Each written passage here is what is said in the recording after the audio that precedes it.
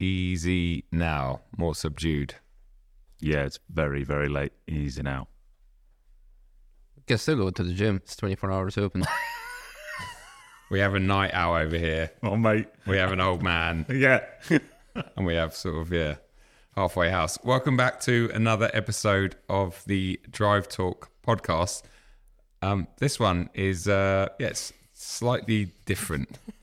Unplanned, exclusive, special. It was planned, but we planned to do it because of different reasons. Yeah. And now this one that we're recording now, you were supposed to bring out after the one that we already recorded. 2 nights ago, yeah. Yes. And now we're bringing it beforehand because something has happened. Yeah. One more time, Joe, are you okay? I'm fine. Yes, mate. Yeah, I'm okay. Yeah, just my little knuckles a bit red and sore, but otherwise, yeah, I'm surprisingly absolutely fine. Yeah. Why? What happened, guys? Am I missing something? Well, I mean, Misha, I'm sure could explain. But just before he does, Misha touched upon it. Then we did film a really epic, in-depth podcast with Misha a couple of days ago. We'll be coming to the channel very soon. It's fantastic. We learned so much. It's a 2-hour long special as well. That was quite a late night. But tonight we're starting at 11 and we'll talk about why that is. But Misha, do you want to open it up and just talk about what we've been up to over the last, let's say, 3 or 4 hours? Yeah, for sure. I mean, the day started actually quite okay. You weren't answering your phone because we agreed to do some laps at 5 o'clock. Your phone died. But that was not the worst thing that happened that day, actually, if you look at everything. Yeah, it wasn't just my phone that died, was it? No, well, the car is not dead yet. Oh, so yes. We can hopefully repair it. No, so long story short, we went out, we did 2 laps. We did 1 lap for you, so you could put it up on your channel because we did a lap with the GR86 to promote the podcast, kinda. And I did also one myself, or for my channel, because I was driving both laps. We came back, we filmed the intro for your video, so we walked around the car for half an hour, we cooled down, we had all fun, we were done, and then since Pat and Patrick were out lapping, I said like, oh, should I bring you to the car park to them? Yeah, sure, let's go. So as we're rolling there, I'm like, would you like to do an easy lap? I mean, we're done with filming, we didn't need to send it, we're just gonna go cruising, you know? And then your words were like, it's like bringing someone to the pub. Yeah, I said it would be like you giving me a lift to the bar and then just going, see you later. It just wouldn't happen, would it? You'd be like, oh, maybe I'll just have a cheeky one. And yeah, then we went out and we actually went and we had quite a slow beginning. We drove quite slow. Yep. Then this Cayman GT4 comes out and we're like, oh, let's have some fun with it. And still, we were just like, we were not pushing it, we were driving it, we were following it throughout the whole lap. And then as we approach into Brunchen, corner that we have done, well, I have done multiple thousands of times and also 2 times prior with you, all of a sudden, while turning in, the car goes straight onto the grass, into the wall. Now, my initial reaction was, well, actually, your first thing that you said is as if steering broke. Yeah. My first initial reaction was, I think there was coolant on the track or oil because you heard no tires squeal. There was no feedback from the steering because usually if you understeer, okay, I would open up the wheel thinking like, okay, we need to open it so the car can grip on and go straight. In this case, there was no feedback whatsoever for me. And I'm like, hold on a second, what happened? Well, by that time when I saw the barrier coming in, I just let go of the steering wheel to make sure that there is no impact or no further injuries on the wrists because you've seen that Ricciardo broke his wrist last Formula 1. Yeah. Yeah, so always let go of the steering wheel whenever the impact is inevitable. And that's kind of it. No, I think now we should talk about, this brings us to a lot of things. We will talk about what actually has happened. Well, you can see it on the channel, but we will do definitely more in-depth analysis of the car because, as you said, something probably broken. You made a joke about it as if steering column broke, but after watching the onboard video, you can actually hear a clunk. Yep. And then the car going straight. Yep. Now, what exactly failed? It's an unusual sound. We didn't hear it ever before. Sometimes you hear the top mounts of the suspension moving or the springs adjusting themselves. But this was something really that, I'm sorry, hate to do driver excuses or bullshit, but that's, yeah. Anyway, since all of this happened, I think today we should talk about what has happened. We already kind of alluded into that.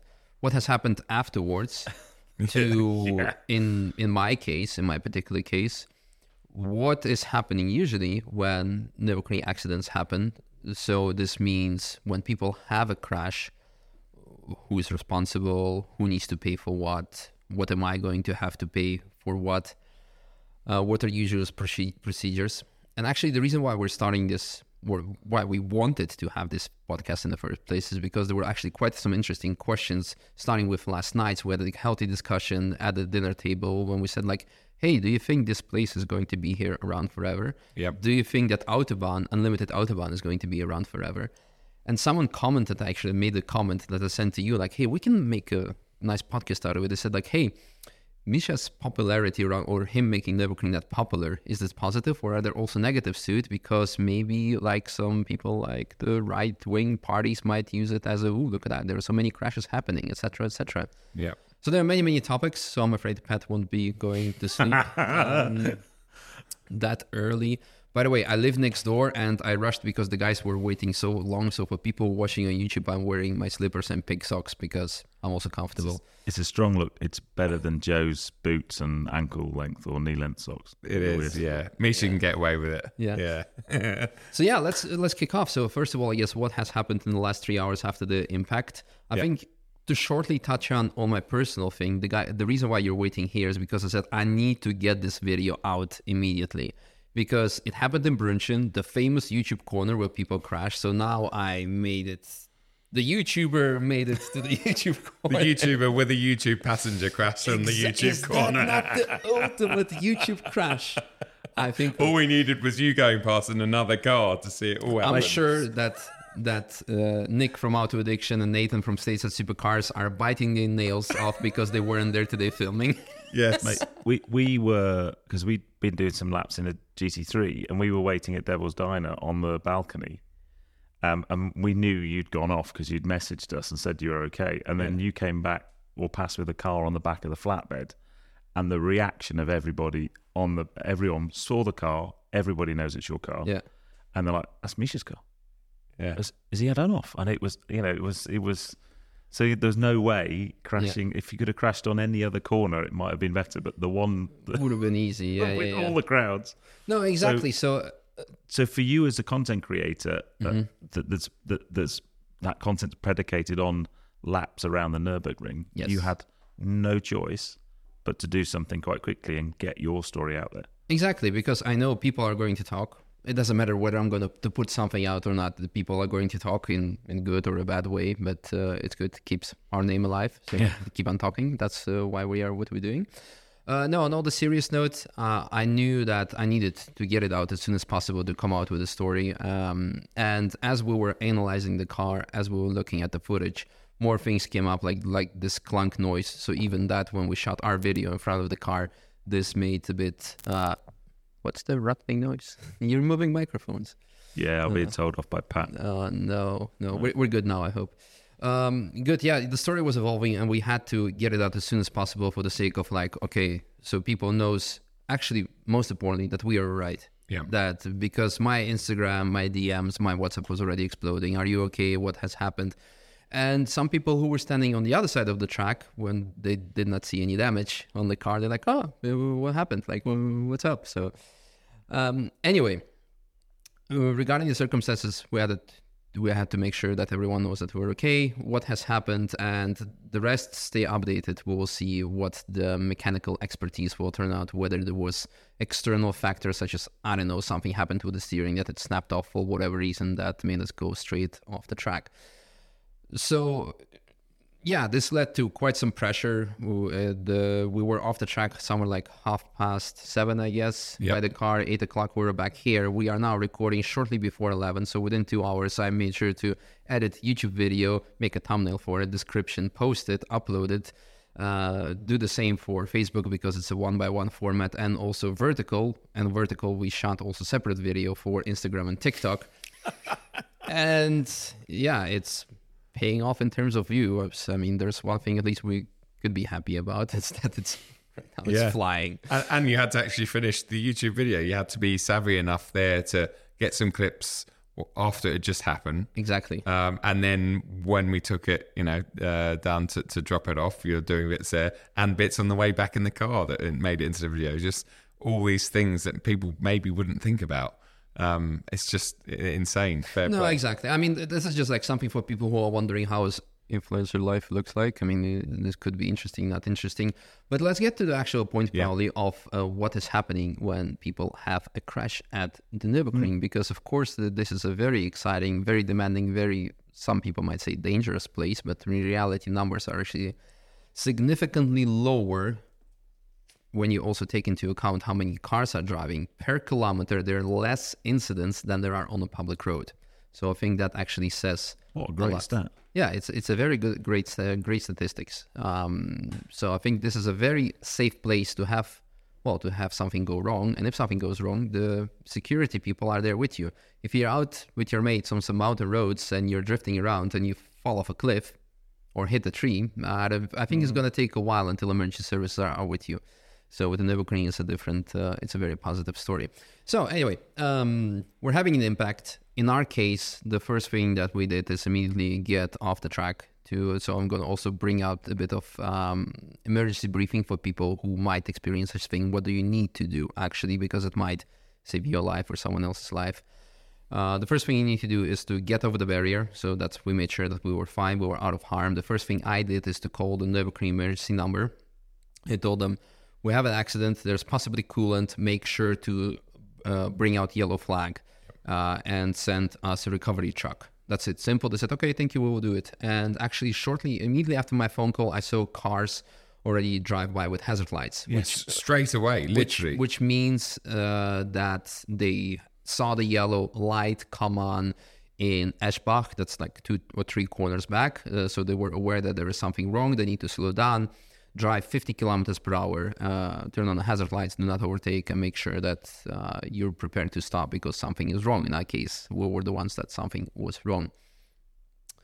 The marshals came over, they asked for the documents of me and the car because they need to write out a damage report. Now, this is where it gets interesting and for everyone to say like, oh my God, Nürburgring is making money off those barriers. Now, before we get into that, I damaged only two barriers, according to them, and only one post that is bent, and it needs to be straightened, maybe not even replaced. So probably it's going to be one of my cheapest bills. We may be done under 500 euros. Now, this is still, of course, a lot of money, but the average repair bill for the barrier here is 2,000, sometimes even more if you do a high-speed impact pinball effect that can become quite high. Now, again, going back to the fact that people might say, like, oh my God, Nürburgring is making so much money if you... So, first of all, you have to understand, if you are going to have an accident on a public street, on a public road, you're going to crash into a bus stop because you drifted or because you had an accident, whatever. You still need to pay for that bus stop. The only difference is that your insurance will pay for that and you will not hear anything about it ever again. Now, if you were drunk, under influence, or you were doing something stupid, your insurance might say, hey, there's a reason why we are not going to pay for that. The same thing, move the microphone a bit too close to me. The same thing happens at the same time on the Nürburgring. The only difference is you were hopefully not drunk or under influence. You were just you were breaching their terms and conditions, which means you were driving on a racetrack or a one-way public toll road, like some insurers like to say. And therefore, because of the breach of contract, they're going to say, like, we are not going to pay it. Well, actually, by the European law, they have to pay it. So they will pay it, and then they will come after you saying, like, hey, you owe us money. And on top, we're also canceling your insurance policy because you're a bad customer. So something like that can happen. Now, final thing that I want to say regarding Nürburgring is making money of them. They don't, because with every invoice that you get from them, they send a copy of the invoice that they get from Net with double T. It's the company that manufactures all the barriers and does all the replacement.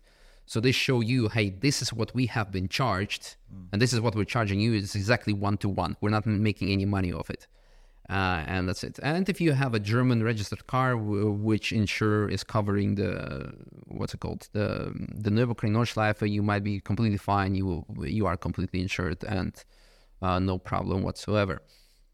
No, that's regarding the repairing parts. Separately, you have to pay for recovery, because recovery has also nothing to do with the Nürburgring. Like the taxis, actually, recovery service needs to place a bid, and they say like, hey, I would like to pay this amount per year to be able to recover all the cars at the Nürburgring. And then the recovery company will charge you for the recovery. Usual recovery costs are around 300 euros. And then you get brought to the recovery place, workshop, or the storage facility, which is Lenz in Adenau. However, in my case, I made a phone call to the owner and saying like, hey, could you bring me to the workshop directly? Do you still have other unfortunate customers that you need to take care of? Or can your driver bring me somewhere directly to my workshop so I don't need to pick up the car from your workshop, then bring it there? Luckily, there was no problem, especially since the customer is king, customer is paying anyway. So usually that charge will be higher than 300 euros for the recovery, because I had a designated spot much further away, which is not a big deal, because it's a small amount compared to the extra headache that otherwise would have if we would have to recover the car. Yeah, I think we kind of more or less covered everything. So if in short, that's if you're German, or you're here in Germany, your car's a German registered car, it's an insured car on the Nordschleife. Mm-hmm. I've got my car here, let's say. I'm a UK car. My car won't be insured on the Nordschleife. No. So I'm going to be liable for the barrier repairs, recovery of the car off the circuit. Mm-hmm. And then the biggest challenge is I've got a car that's not roadworthy. Yes. And I'm in Germany. Yes. So I guess then it's a case of, what do I do then? Because it's your worst nightmare, right? Most people drive the car here, and it needs to be roadworthy to drive it back home again. Yeah, and if it's not, no one is checking. Yeah, and it's all your responsibility until something goes wrong. Yeah. So in your case, I mean, like I also said in my explanation, if you are breaching the terms and conditions of your insurer, yes, you have that headache. Separately, the least of your headaches is getting the car back. Now, it happened to me actually once when I was working for Rimac, something we will tell more in detail, or have told more in detail in the upcoming podcast. My car back in 2020, I actually had an accident here also on the Nürburgring, when I had to drive to Croatia actually on the same day, 1,100 kilometers. That was a bit difficult, but luckily flights are not that expensive to go back, and the car could be scrapped. But no, most of the people are actually either repairing the car here or selling it here, because if you have to ship it back, well, in your case to UK, in someone else's case, there are people coming from Spain, which is even further away. It might be quite an expensive operation, especially with UK, thanks Brexit. If you put a car on a trailer, you need to deal with all the ATA-carnet and all the import-exports, and then the guys at the customs might ask, like, why was there no export from UK of a British car, because now it's on the trailer, all the headache that you don't want to deal with. So it's easier to fix it here, and obviously it's easier just not to crash, but that's not why we're doing what we're doing, because otherwise life would be boring, right? Yeah, but it's a... I mean, we was sat there on Devil's Diner today watching all the cars, and there's loads of Brits out here, and I think a lot. I'm hoping that a lot of them will understand the consequences of if I do have an accident, what's going to happen. This is a very very interesting point, and we can talk about this for hours. But you have to go to bed soon, so I'm doing well. I'm still awake. Yeah, you're still awake. I think it's a very interesting discussion point that is keeping you awake. But yeah, that's a good point that we can actually allude into our next subject. Do people actually realize and understand what the consequences will be?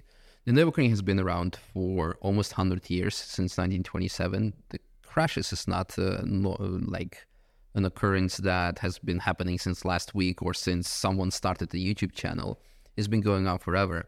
Hell, like there was only one car or like two cars in a state somewhere in US in early 1900s, and they managed to collapse with each other.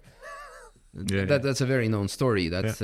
So car accidents is a normal thing. You are being made aware of the consequences if you lose control and crash a car when you're doing your driver's test. You're seeing sometimes they're showing you the footage in particular, like, hey, you might actually die or lose a limb or something might happen. People are aware of the dangers, yet everyone is still doing that. And sometimes this might be also the exciting reason why everyone is actually coming here. Definitely. And to do certain things. And this might be also the reason why people are watching my videos and definitely of everyone else when there is some sort of like danger, clickbait element of close calls. Because if we're gonna like cruise around easy laps, nobody's gonna care about it. Yeah. It's not only talking about content, and it's simply about excitement. Yeah. If this place, why do people come here from all over the world? Yes, of course, it is the most exciting racetrack and most famous and the longest one. And yes, I do not want to drive anything else.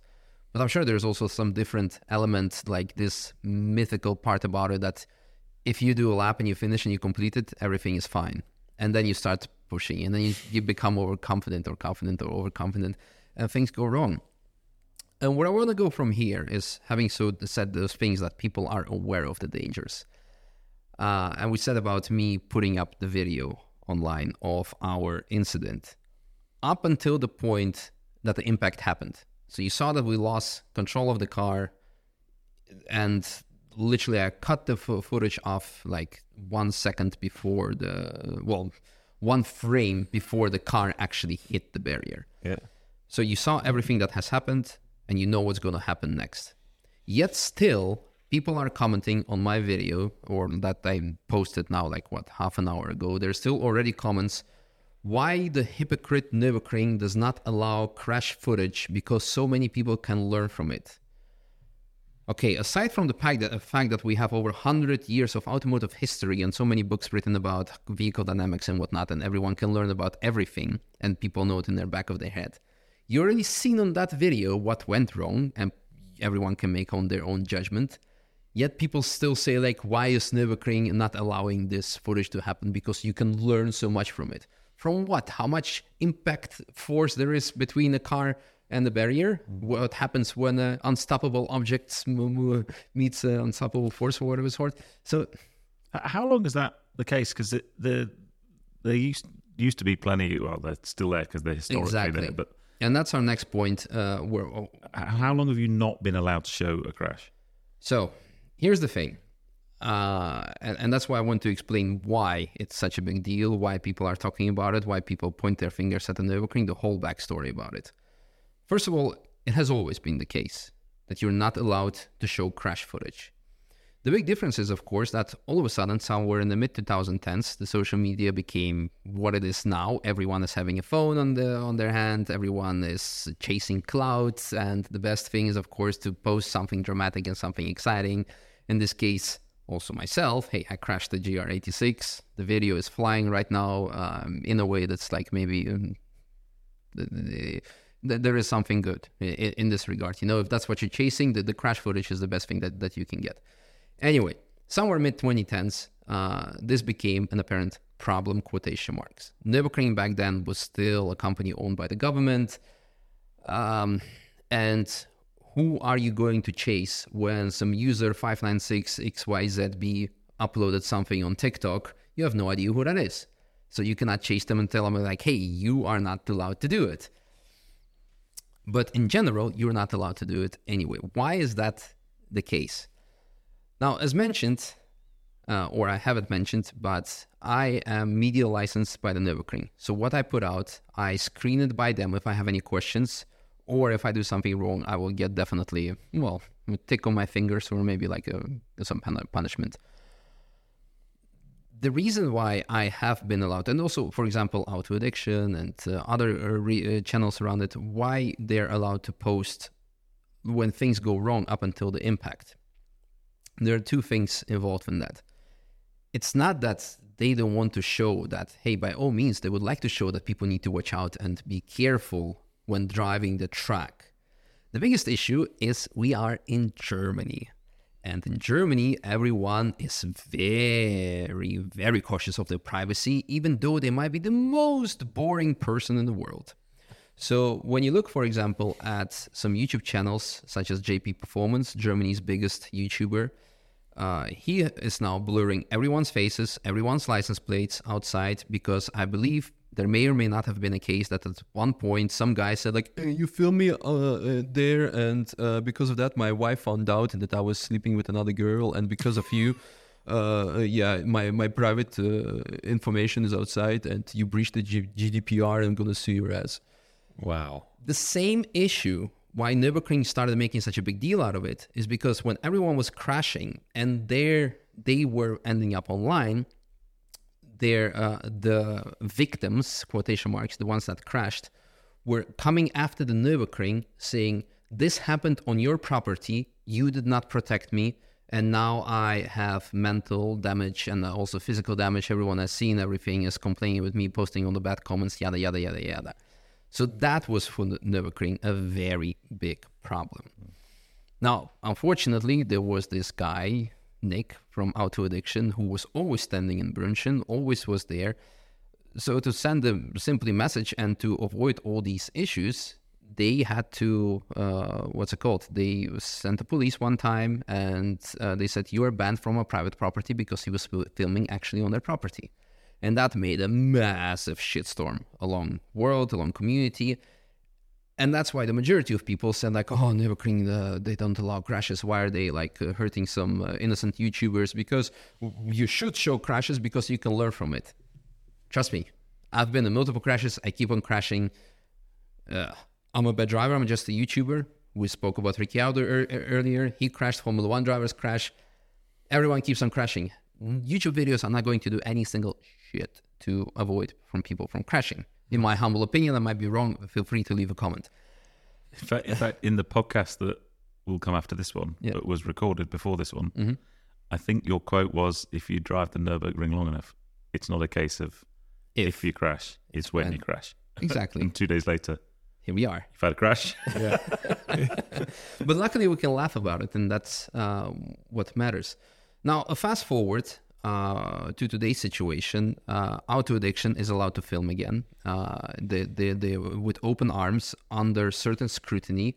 Why? Because Nürburgring also made sure that how to regulate the processing of the footage and making of the footage.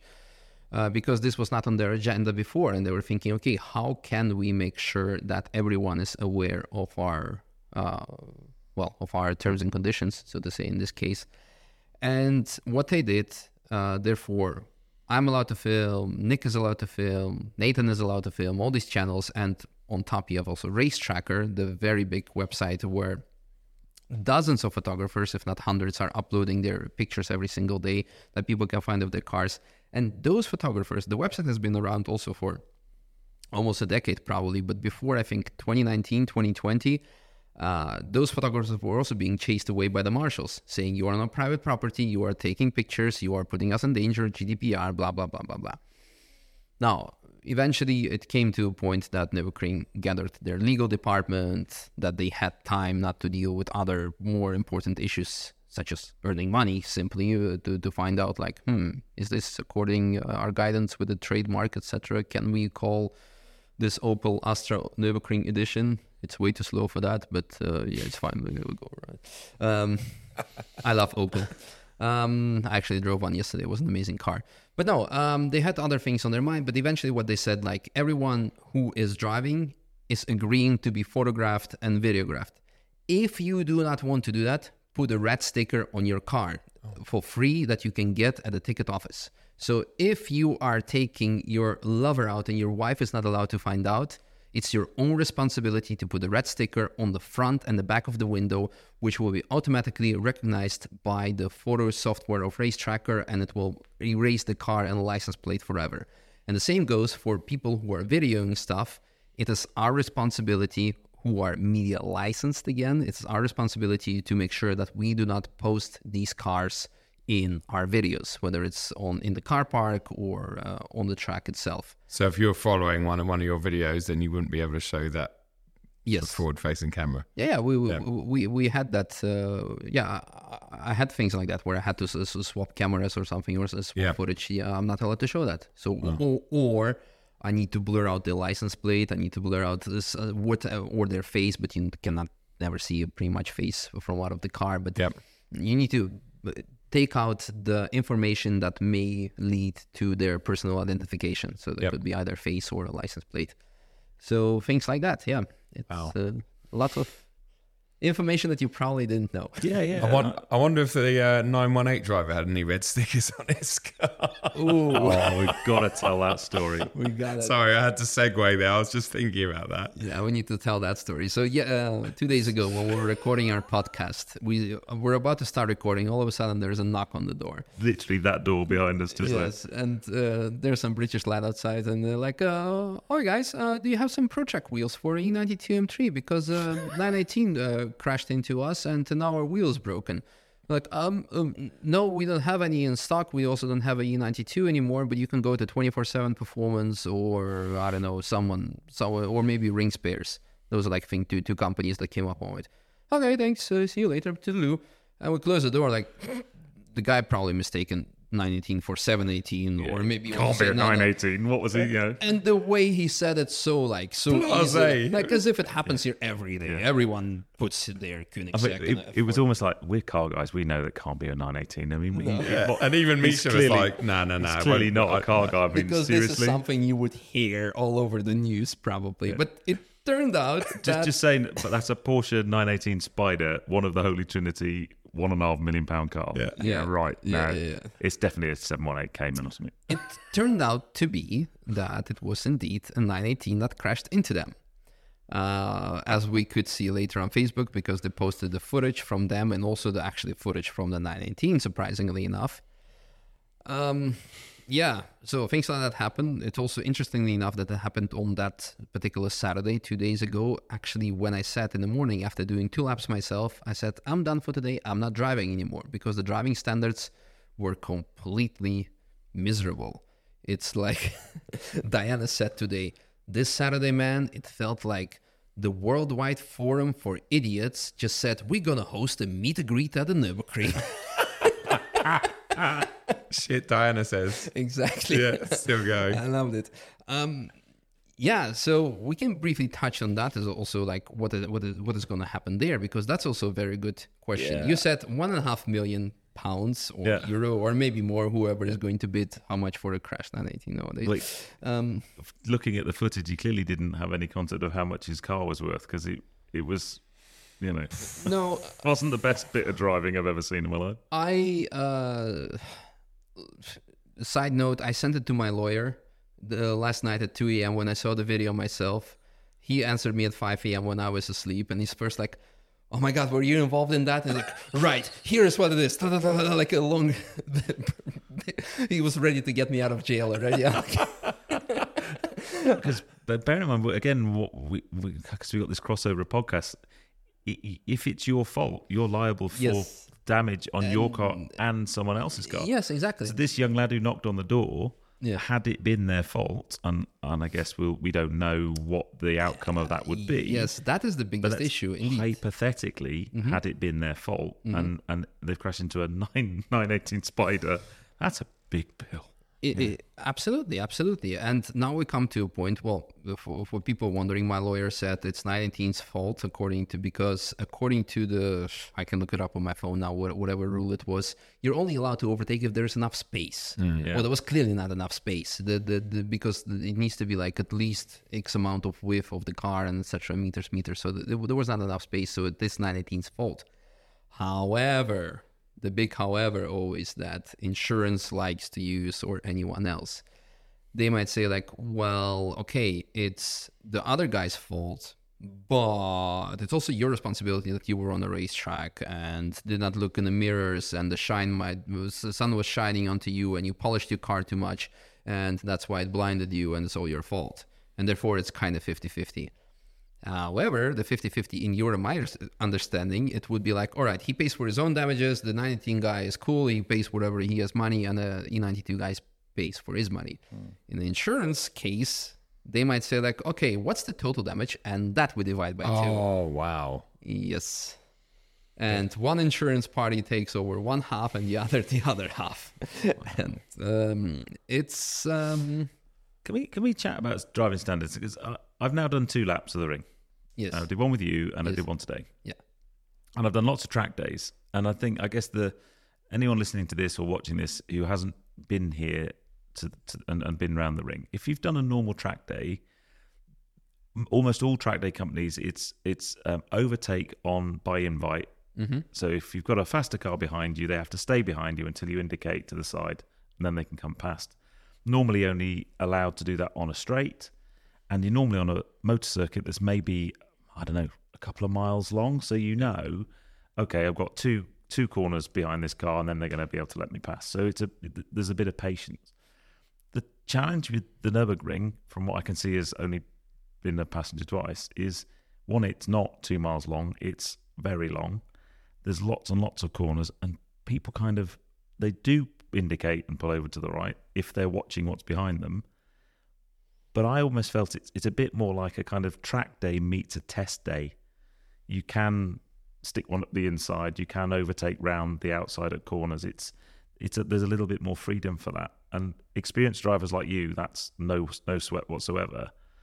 But what's your thoughts on the lesser experienced people, and when they make their decision to overtake or not, or to allow someone through or not? Well, I cannot speak for less experienced people, what goes on through their head, what's happening to them. Maybe they're having some difficult time in their lives, and they're like coming here to the Nürburgring to actually wind down, and then they actually end up causing a bigger drama to themselves because their head is not on the track. Things like that can happen. The bottom line is the rules are quite simply clear. It is a public road, and the slow traffic stays on the right lane. It is a one-way toll road. There are two invisible lanes, and simply the slow traffic stays on the right, the fast traffic overtakes on the left. I've had multiple cases like that, even the first year that I was at the Nürburgring, or the second year, and there was like a very famous video I posted, like, Ferrari crashed into a Porsche, massive clickbait, but this is also what happened. But the big difference is our rental Porsche at the time was driving, and the driver was not completely on the right side, according to the police who analyzed the footage. And they said, well, you were a bit more towards the middle, not even on the middle, but more towards the middle. You should be completely on the right. And the guy was overtaking you, and because of it's your fault. Yeah, you're responsible. You crashed into it. And they even fined our Porsche driver. They gave him, I think, 10 or 20 euros fine for causing like this traffic disruption or something. And then everyone was for themselves to figure out who is responsible for the traffic. So the bottom line is, slow traffic stays to the right, faster traffic overtakes on the left. What happens in between? Everyone decides for themselves until shit hits the fan. Because then police comes, and then they say, okay, you're stupid, you're an idiot, or, and that's the bottom line. That's how... But it's hard, isn't it? Because I remember, I don't know if it was last year or the year before, but you talked about another accident that sort of happened around you.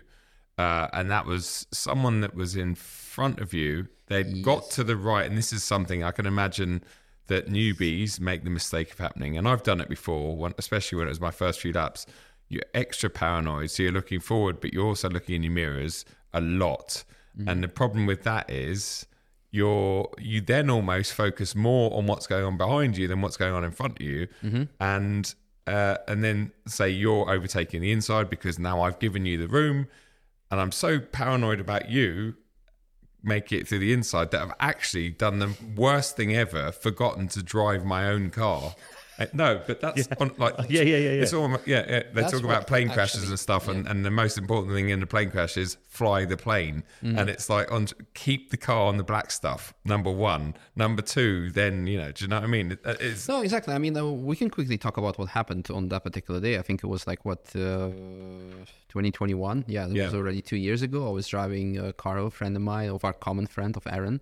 The E92 M3. He actually messaged me. He's happy that you are fine and you and I are fine because he already saw the video.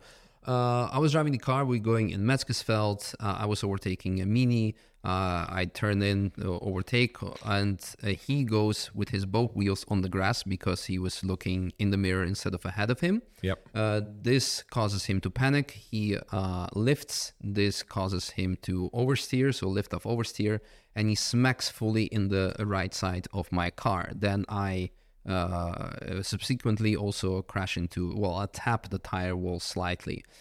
We get out. I immediately call the marshals. Marshals come. I say I would like the police to come because, two cars are involved, and I believe I am innocent and the other party is at fault. So Police arrives 3 hours later. Why is that? Because someone rolled their car before us at Schwedenkreuz. So before getting to us, the police had to deal with the rollover. And therefore, I was charged for 6 hours of marshal time because 2 marshals were with me, both for 3 hours, and I had to pay for their time. And how much is that? It was not much. It was like a few €100 or even less. It was nothing crazy. But it was like, come on, guys, really? So the funny thing is, so the police arrives and they're like, okay, we're going to take witness. The other guy had also a passenger with him, and the passenger immediately said, the other car cut us off, and that's why we had to go on the grass. I'm like, well, so here are 5 camera angles that I have. You sent them all to me Yes. on WhatsApp. You're like, Yeah, then moreover, as we're having this discussion, Lauren, our instructor, he messaged me on WhatsApp. He's like, yo, I heard you had, I don't know if you were involved in that or so, but you were followed by a E46 M3. That, E46 M3, that also filmed from behind, where you can actually see my own track position from the not bird's eye view, but like third person perspective, like Grand Theft Auto or Need for Speed or something. So you can exactly see how far I am from the curb. Because the first footage, when the police looked at mine, they also said like, yeah, you were not completely very maximum to the left, because that's why if you kind of maybe like scare them off or something. And after presenting them with the footage of the car behind me, I'm like, how much more you want me to the left? I'm literally 1 millimeter off the curb, because that's where the apex is. You know, I'm literally there. How much more to the left you want me? Oh, yeah. Okay, can you please send me that footage? So then the funny part is, we obviously were trying, we were waiting on something to happen. Nothing happened. Then my lawyer got involved. And the funniest story is that when he contacted the counterparty, their insurance said like, oh, that's funny, because our client said there was no other car involved. oh, no way. Yes. And even at that point, we also still ended up saying like, yeah, well, okay, we pay for 3/4 of the damage because, maybe the sun was shining a different way and the moon was shining in a different way. It was somewhat your responsibility. It's a typical insurance drama. So anyway, long story short, if you're not prepared to face the consequences, don't hide behind insurance or whatnot. It's a bottom line. I know it's crazy, but it's how it is. So also with cameras, I mean, today's third lap, the crash lap, you almost didn't run your cameras, right? Exactly, because it was going to be easy lap. Let's not film it. Yeah. And we only filmed it because we saw Pat with the GT3 coming past us. We're like, let's see, maybe it was something. Yeah. But the craziest thing, indeed, I didn't want to record. I even before we entered the lap, I considered taking the GoPros off so we could have pictures from Race Tracker. Yes. Because then you can see our faces not blocked by GoPros or etc. Yeah. However, at the same time, I'm also always making sure that I'm recording every single lap of mine, because I know shit like that can happen. And you want to be happy that you have some footage to prove who was at fault, whether it was you or someone else. Yeah, that was going to be my question. If you're driving the ring, would your recommendation be run multiple cameras? 100%. Yeah. Dashcam sponsored by. Yes. Next race. Yeah. Well, that's interesting. Yeah, I mean, something happened to me a few months ago. I can't remember what it was on track. I did something. My cameras weren't running. Didn't have the cameras rolling. Yeah, what was that? No, I can't remember. Was that the money shift? Maybe. That was it. Yeah, the money shift. Yeah. If you would have gotten a DCT. Yes. Are you the actual reason why BMW discontinued DCTs in their cars? Probably, yes. Yeah. I convinced him that manuals and autos were better. Yeah. But okay. Well, that's interesting. Yeah. So cameras running all the time, just for your own, peace of mind, I guess. And having spoken, I guess about the cameras and accidents, etc. The reason why we wanted to shoot this podcast in the first place is someone asked like, "Hey, is Nürburgring's popularity, might it maybe even endanger the ring? Will it maybe hurt its existence?" And it's a very good question when you think about it more in depth, and especially since last year or year before that, the speed limit on the Autobahn was under big scrutiny. It was threatened to go away because people said like, oh, well, people die there, let's protect them. I heard the big part of that, the Autobahn thing, was an environmental thing because of the fuel economy. You're not the most fuel efficient when you're doing 170 k's an hour. But isn't the car not emitting more if it's when it's standing still? Well, no, but if it's doing but is it emitting more when it's standing still? Is it? I don't know. I don't know. Because I'm wondering what's up with all those climate activists who gluing themselves to the floor and making sure that the traffic is standing still. I think the argument was it's at its most efficient at, let's say, 100 k's an hour, not 190, 200 Especially if k's there's some diesel software involved in that. And yes. But I don't. So what are your thoughts? Is that, I mean, it's a unique thing, right? The Nordschleife. And we sat there today. Pat and I were watching just the cars going in and out. It's a spectacular thing, and it's a very special thing. But its uniqueness is maybe its vulnerability In today's world, yeah, where everything. I mean, it's clearly very, very successful, very popular. Clearly, the track owners must make good money out of it because there's thousands of cars going around every day. But you get the feeling, I walked into Glass tonight to pick up some pizzas, and everyone in there from all over, mostly Europe. You do get Americans and further abroad, but everyone, we're just all the same, men and women, and we're all petrol heads, and we're all speaking the same language, even though we're not, if that makes sense. And it's almost like a mecca that we all escape to, and people aspire to be here. Some Brits come over here religiously, literally every weekend, some of them, or every other weekend. But you can see why, because it is a place that you can almost come to and forget about. We all work in the motoring industry. You live here, so maybe different, but you and I, we review stuff. Cars are becoming less and less interesting. The future, to me, is becoming less and less interesting as a petrol head, for reasons, and I get why, but as a pure petrol head, restrictions, sound limits in tracks around the UK, all these things, it's like our fun is just slowly being tightened down, and you come out here and you're like, oh my goodness, like this is still the place, but you do think to yourself, is that going to continue forever? How long will it be allowed to continue? And I think, what is the future of the Nürburgring? That's a very good question. Since we spoke in the previous or to be published podcasts about Rimac and Matt Rimac, he actually said that his vision is that people will not even own a car in the future. It will become more like horse. So in the past, horse was a meaning of transportation. Now it's an extreme luxury for people to own a horse, and it's like a bragging rights. In the nearby or future, people will, for them, cars will be simply either robotic things that you just order to get yourself from A to B, and an actual car ownership will be something very exclusive that will still be possible on designated areas, such as racetracks, where you can do it because you also don't ride your horse on the autobahn. You ride it through the woods or somewhere with a designated hippodrome, or how you call that. So I do think, I like to believe that the Nürburgring future is secure for the reasons, simply for the fact, there are so many reasons behind it. Well, first of all, that hopefully in the future, this is going to be one of the places where people will be allowed to do what to do. Second, we need to understand the reason why the Nürburgring is here.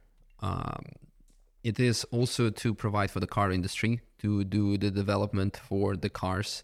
People would like to test their prototypes in a secure environment. Again, going back to the fact that it's secure. Although, for the sake of disclaimer, we had a very freak accident a few weeks ago with two test drivers. But I sincerely believe this is the most safest place where something can go wrong. The car industry is using this place to test all the cars, and that needs to continue. It doesn't matter whether it's autonomous or normal one. It needs to continue in the future as well, and that will be this place. Now, finally also, and the main reason why the Nürburgring is built here, not only because we have so much space, but if we go back to history, back in 1925, when they started the construction of it, it was in interbellum between the two world wars. Germany was in a big shit after the Treaty of Versailles when they said, okay, we need to pay for all the damages of World War I. And this was the region that was the worst off. So they were figuring out, okay, how can we attract the economy? Let's build a racetrack. Now, the local community said, okay, we have here the nearest village with 150 citizens, has one car. The village of Adenau has 5,000 citizens, has one car, and all the other citizens have no cars. So what are we going to do? And they said, like, no, everyone is going to come here. Fast forward to today, this is exactly what's happening. Everyone from all over the world is coming here to either drive themselves or, and everyone in the region is living off it. Everyone has either a restaurant, or the family has a restaurant, or a workshop, or a guest house, you name it. It has to do with the track, and they're living off it, or the infrastructure, or the barrier replacement company. Many tens of thousands jobs, if not hundreds of thousands, are involved here. And then again, also related to automotive itself, for people who are actually coming here to the Nürburgring, testing, etc., etc. So also when the Second World War happened and the Allied forces came here and decided to drive with their tanks on the Nürburgring because they simply didn't know, they're like, oh shit. The first thing for them to do was actually to rebuild the track, because they already had half of Europe to rebuild. But by having the track rebuilt, it could provide for the region here. The same reason why Germany did not impose the ban for the autobahns, or like for the speed limit, because the whole of German car industry is reliant on it. For the same reason, when the European Parliament proposed the ban of internal combustion engine in 2035, first Germany and Italy said like, oh yeah, okay, sure, fine. And then all of a sudden, some probably automotive CEOs went to the politicians and said, are you out of your mind? Here are the stats, how many jobs are actually related to car industry, and who is going to feed them, and et cetera, et cetera, et cetera. And then Germany said like, yeah. And Italy actually asked the parliament to actually make an exemption for certain manufacturers, like if there's X amount of them, they can still have internal combustion engine cars, etc. But Germany came up with a plan that like, okay, if it's biofuels, then you can do it. If it's zero emission fuel, it can still be internal combustion engine.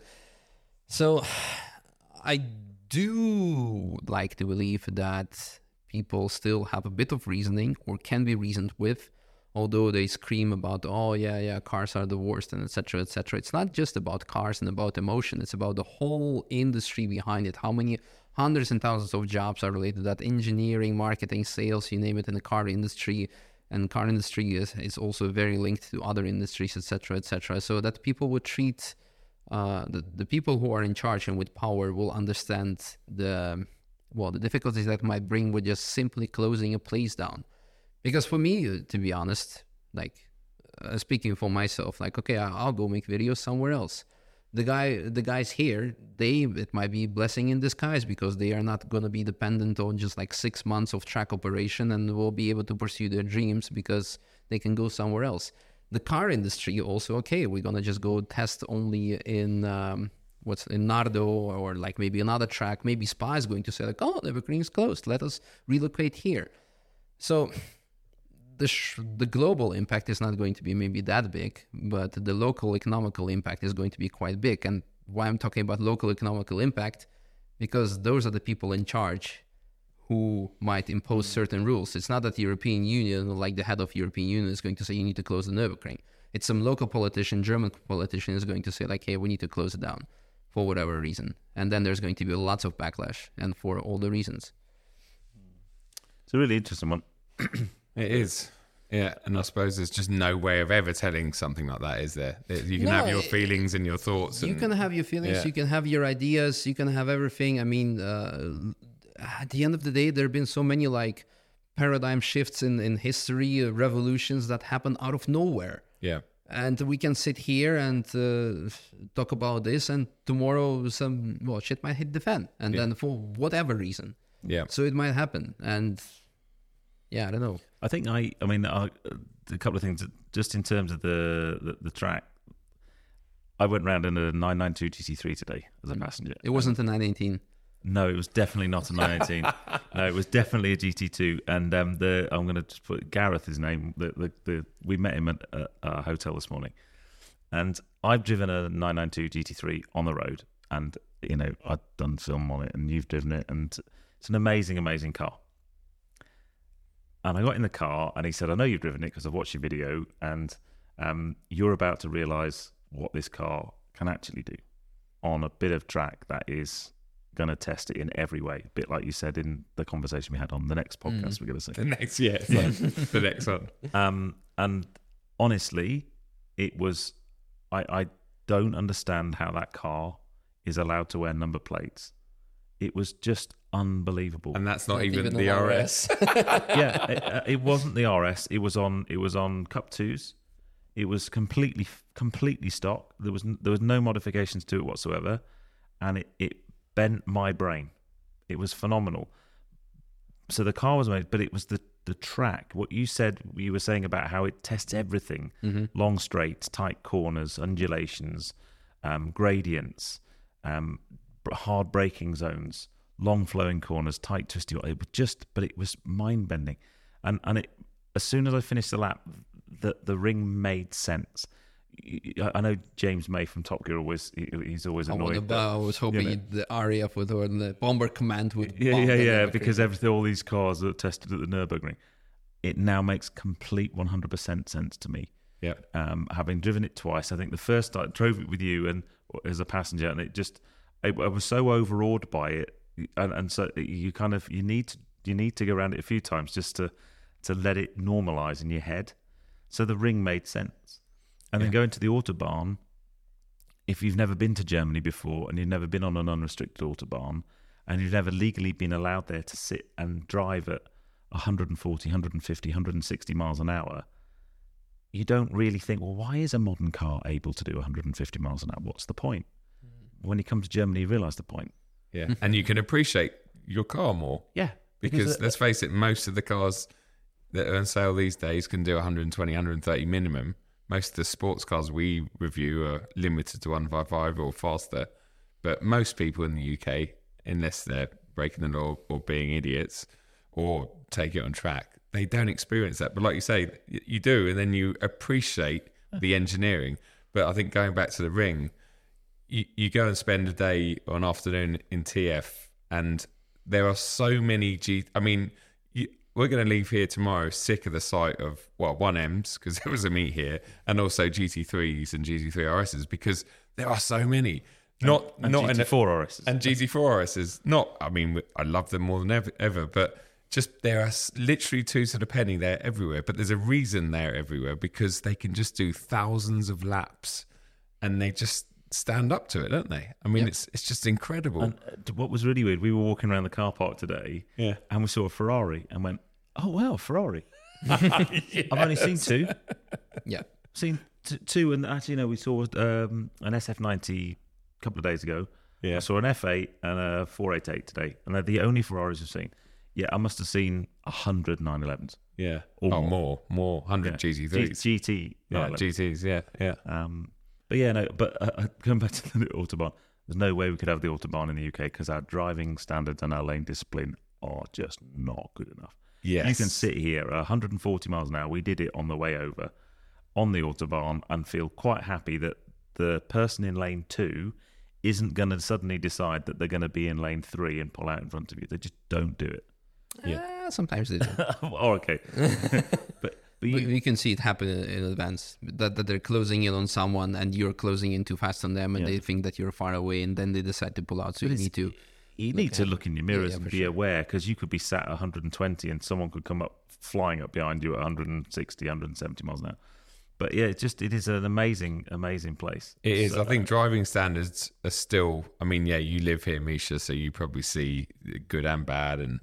And I think on the stretch here, actually, I said to you, you were like, it's amazing because you hadn't been over here for a while. But I was like, oh, it was good. But I saw some average German drivers. You always check the plates because you're like, why did they just do that? They must be from Belgium or somewhere else. And then you're surprised when it is a German plate. But you get the minute we all get off the train tomorrow and sit on the M20, within 5 minutes we'll be there going, and it's just the M20 is the biggest embarrassment for our country because people come over from Europe on the tunnel or on the Dover-Calais ferry. They drive up that road. It's full of potholes. It's got roadworks all over it, and we drive like complete idiots. Yeah, I thought you were going to use the C word. I nearly was going to, but I'm even though I'm still awake. Misha's looking tired now. Yeah, No, I'm good. yeah. I'm going for a couple of drinks in a bit. But I think he's going to go to the gym in a minute. I think. Do you know what? That's pretty much an hour. Is it? Yeah, that's amazing. What are we doing? It is. Look, bang on an hour. Wow. Perfect. And Yeah. I reckon we've covered all our main points. Yeah. Pretty much. Yeah. I think so. Is there anything else we need to cover? I don't think so. I think we need to go and get a beer. I think that was a really nice episode. I mean, Misha, thanks so much once again. We've been blessed with your presence for the past 4.5, 5 days. It's been awesome. For me, it's been great getting to know you and spending so much time with you. We've eaten dinner in the evenings together and had some beers and shared some amazing memories. And that first lap of the ring, I'll cherish for the and the last lap of the last lap of the ring was pretty cool as well. As you were praising me for my driving skill, but hey, let's assume that mate, your driving is amazing. It really is, and just unfortunate, but hey, that's the reality. It's a part of the Yeah. It's part of the experience. It's part of the game, but we keep on playing it because we love it. Yeah, warts and all. And if any of you are listening or watching and you've not been here to the Nürburgring, then honestly, it's such an amazing destination to come. Even if you don't go around the ring, just to be around the town, to sit at the Devil's Diner and watch the cars. If you love cars, performance cars, sports cars, there's such amazing things to watch. Also, lots of shit boxes. There's a lot of shit boxes, but to be honest, you can see everyone still comes off whether they come off the ring in a shit box or a brand new GT3 RS, they've still got the same smile on their face. Yeah. They're still loving it. So you could do that, and then you can, as I said, have a passenger lap, bring your car, have a drive. It doesn't matter which of those you do, you're going to have an amazing time. Yeah, and just make sure you do check the schedule though, because that's another big mistake for especially the Brits that come over here for the first time. You assume that Tour Stefan's on all the time, or this is happening all the time, and you can turn up, and sometimes it's not right for a few days because you've got things going on. Or absolutely. So just make sure there's something happening when you do come. But as you said, you don't have to come and risk taking your car around. Come and just enjoy the atmosphere. Yeah. Go to Devil's Diner, have some pancakes, stay at Apex, obviously, and get a taxi lap and go from there. Because the purpose of this podcast wasn't trying to put people off. It was just trying to talk about the realities of it. And what happened today was just a brilliant, good thing to talk about, right? Mm-hmm. Exactly. So, Exactly. Anyway, Misha, Cool. Thank you very much. Yeah. Okay. It's been a sadly we're going home tomorrow. Yes. Well, you'll be back. But I'll be back. We will. Definitely. Yeah. Thank you so much, guys. Yeah. Sorry about the time, Joe. We'll Mate, no worries. We'll put a link to Misha's video. I'm sure by this time this goes out, you'll have bound to seen it. Yeah. Hopefully Thanks. there'll be also another follow-up video of what actually happened if we find some mechanical issues. But make sure you subscribe to Misha's channel. Make sure you subscribe to this if you're watching on YouTube. If you're listening on one of the podcast channels, give us a review. Yep. Give us a star rating. And keep an ear out for the next one, which is the main Misha podcast. Yeah, if you're not sick of him already, then keep an eye out for that one. That's even got some even more great Spicy stuff. info. Yeah, exactly. Cool. Anyway, guys, thanks for tuning in. Easy now. Easy now. Easy on the brakes. You might engage ABS.